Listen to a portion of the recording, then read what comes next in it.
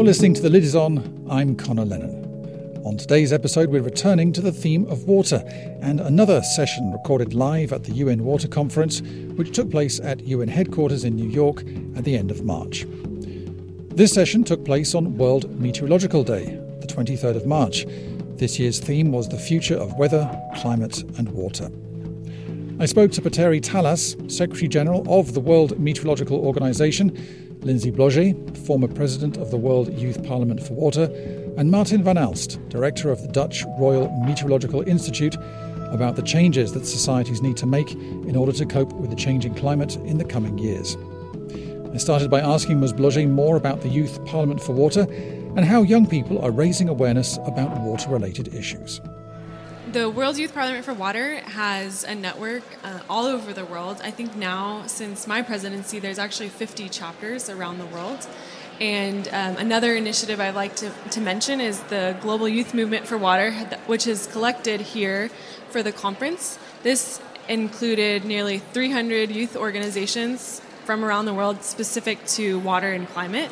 And we organize ourselves to create 5 key messages to take to the conference, and I think that was kind of quite a nice initiative. If you can imagine, 300 youth organizations from around the world, so representative of all the different regions of the world coming here to the conference. And I think we have about 300 to 400 young people this week here. And where did your interest in this area come from? Where was it sparked?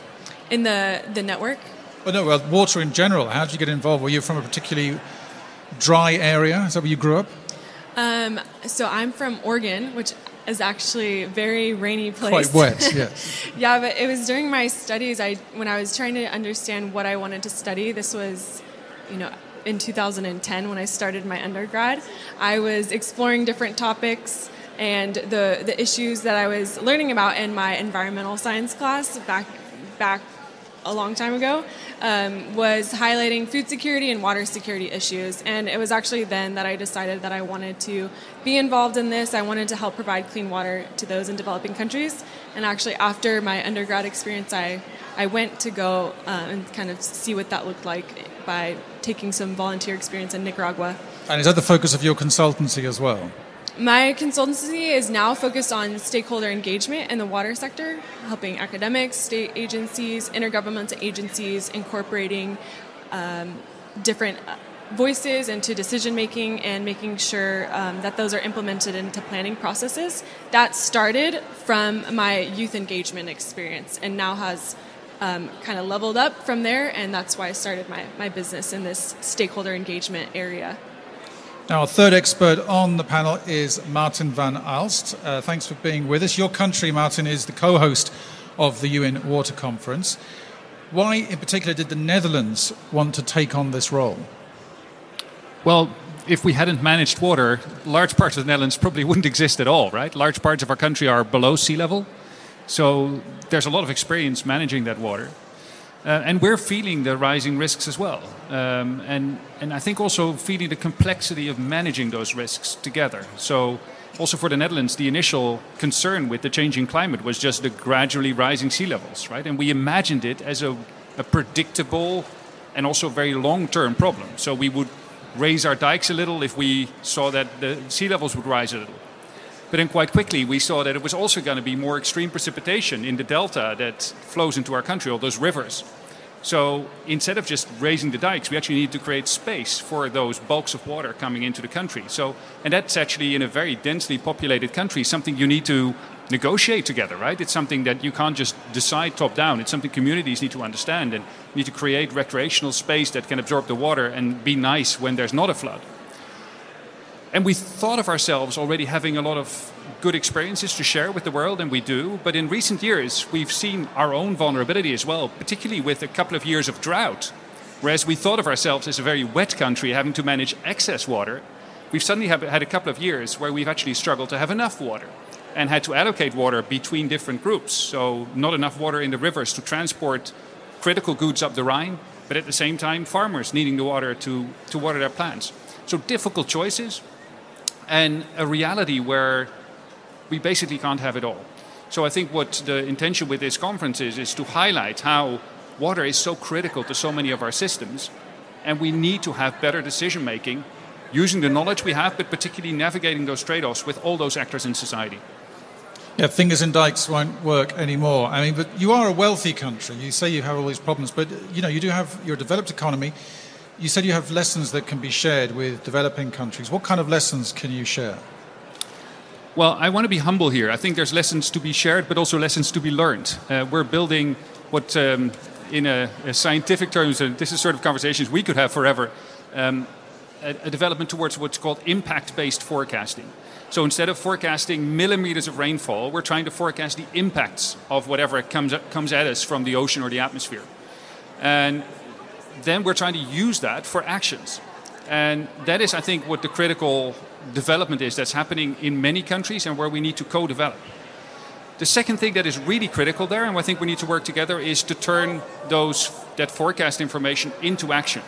And that requires both planning, to be ready to act on the forecast when it arrives. It sometimes also requires improvisation. And that is actually something where a very well-organized, very well-planned country like the Netherlands sometimes struggles. If we get surprised, and we get surprised more often with the extreme weather that's coming our way, are we ready to improvise that moment? Are we ready to manage crises at that point? Well, talking about the future, that's the theme of this year, isn't it, Mr. Tallās? What does the future look like to you? This future, whether it's water or weather or climate in particular. I mean, your organisation puts out many reports. Many of them are quite scary to look at. So are you scared? Actually, we are the founding father of IPCC and the host agency of IPCC. And IPCC just published its most recent panel on climate change. Most recent report some days ago, and they were estimating what may happen in the future. And our choices are between a light grey future and dark grey future. We are not supposed to see black future, so we are not supposed to see dying out of mankind or biosphere because of climate change. But it's clearly shown that the more we can limit the warming and impacts on water cycle and so forth, the better for the welfare of mankind, better for the global economy, and also better for the biosphere. And the bad news is that this negative trend in weather patterns will continue until 2060s, independent of our success in mitigation, and thereafter we could phase out this negative trend. And one trend that we have already lost is melting of glaciers and sea level rise. That's because the carbon dioxide concentration is already so high that this is supposed to continue even for the coming thousands of years. So that's bad news, but we are not predicting the end of the world. There are some stories in the media and the social media that's going to happen, but it's important that we enhance our ambition level of climate mitigation to reduce the consumption of fossil fuels, and the sooner we do it, the better for the future generations. Well, Lindsay, when you go to these international youth events, what's the overwhelming take on the kind of things that Mr. Tallās was just saying? Are people angry? Are they hopeful or fearful? What's the main attitude that comes out? I would say a mix. And I would start by saying there is a general sense of urgency from my generation that we need to be taking action. So that's definitely motivated by a fear. But then I would also say that there's a strong motivation to come up with new solutions, new out-of-the-box thinkings, things from entrepreneurs, things from engineers. I think there's a strong motivation to tackle these issues from my generation. And the same thing for the Netherlands. I mean, the Netherlands, from what you were saying, things could be very dicey indeed in the years to come. But is there a more solutions-oriented approach, or, again, are people generally fearful about what's to come? I mean, we're feeling the consequences already. So this is no longer about what is to come in a potential future. These are things that we're experiencing already, right? And the question is, how bad are we going to let it get? But also, how do we manage what's coming our way? And we can do a lot better on all those fronts. So I think the IPCC report you were pointing to is, on the one hand, a very clear warning if we don't act what might come our way. But also, I think the Secretary General called it like a survival guide. There's lots of practical things that we can do. There's an immense amount of energy around on the energy transition, but also how we adapt to the changing risks. And the early warning systems for all initiative that you've been promoting here, Mr. Thales, is one strong example. If we just ensure everyone gets the right warnings when bad things come our way, that allows us to act in advance. And that, I think that's the more general message, whether it's about the energy transition, about long-term adaptation, or being ready for the next extreme weather event. It's so much better to act early than to wait for things to happen. And it could make a difference to millions of people in the future. And one more thing I wanted to ask you. You used to work for the Red Cross, I think, until fairly recently. So you've seen firsthand the effect that floods, natural hazards have on real people's lives. Can you just describe the kind of things that you saw when you had the particularly bad floods some 2 years ago? Yeah, so the Netherlands actually escaped the worst consequences if you compare it to Germany and Belgium, where hundreds of people died in the heart of Europe. I mean, there's been this sort of mental image of climate change both being far away and so far away in time and far away in place in many of the richer countries where the emissions have been highest historically. What we've seen is that it's happening now, and it's happening very close to home. So that has been a wake-up call. It allows us to have also as scientists a different conversation with people that need to make decisions in their own lives, and also politicians that need to make decisions for all of us. And that gives us hope to some extent. I would also come back to your earlier point. The Netherlands, to some extent, has the ability to do so. So, I mean, I am very fortunate to lead a very strong meteorological service with fantastic capacity to indeed provide those really good warnings. And we're working better with all kinds of actors in society to make sure that they're put into action.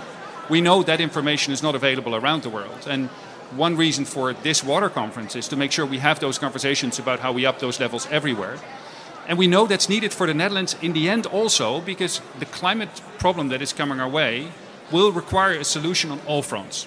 So we need everyone to reduce their emissions compared to a business as usual path. And the developing countries are going to be the ones growing their economies the fastest.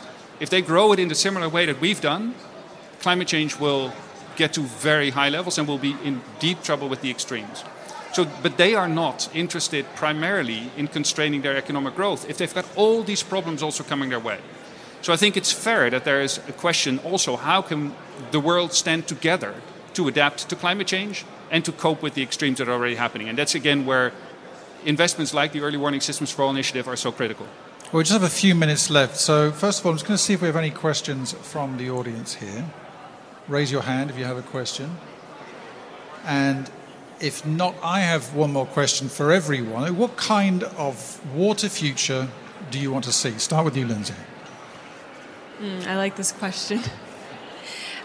I would say one where we are really cooperating, and when I say cooperation, I'm thinking of transboundary issues, and that we're able to have hard conversations with people that we don't agree with at the table.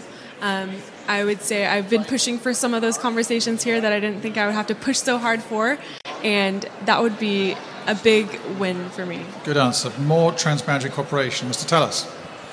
My dream is that we could still be able to reach this 1.5 degrees warming, and then we would have the most mild negative impacts on distribution of rainfall amounts worldwide and also the soil moisture. So I think that should be the ambition number one. Keeping 1.5 alive. And finally, Mr. Van Elst. Maybe I'll go for a more conceptual one, given that we've had these two already. So I think what would be really great is if we would value water in the right way. So one of the discussions here has also been about the economics of water and whether we're appreciating water for the value that it has to all of us in our daily lives. I mean, imagine not having a glass of water to drink in the morning, for instance. And we're not appreciating it and factoring in what it means to us, whether or not we have clean water available. Sometimes when there's too much water, how much it could hurt us if we don't act in advance. So making sure that gets integrated into lots of our decision making in agriculture, in infrastructure design, in all kinds of businesses. I think if we would only value water more for what it's worth to us, lots of things would fall in the right place, including staying below 1.5 degrees. Okay, so more value on water. Great answers, everyone. Thank you very much. Petteri Thales, Martin van Elst and Lindsay Bloger. You've been listening to The Lid Is On, This episode was recorded live as one of the SDG Media Zone sessions at the UN Water Conference, which took place between the 22nd and 24th of March.